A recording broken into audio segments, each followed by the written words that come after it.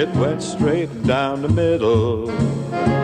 Then it stopped. I played my very first round at the Masters with Jackie Burke, and I played the second round that year at the Masters with Gene Sarazen. So I played in the Masters with Gene Sarazen. How cool is that? And I had enough sense as a 20-year-old that when I got to 15, I mean, if it was today, I'd have it on YouTube somewhere. Sure. Yeah. I said, Mr. Sarazen, would you honor me by walking across your bridge with me?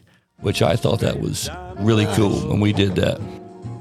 We hope you enjoyed this bonus track of For the Good of the Game. And please, wherever you listen to your podcast on Apple and Spotify, if you like what you hear, please subscribe, spread the word, and tell your friends. Until we tee it up again, for the good of the game, so long, everybody. Down the middle, like they say.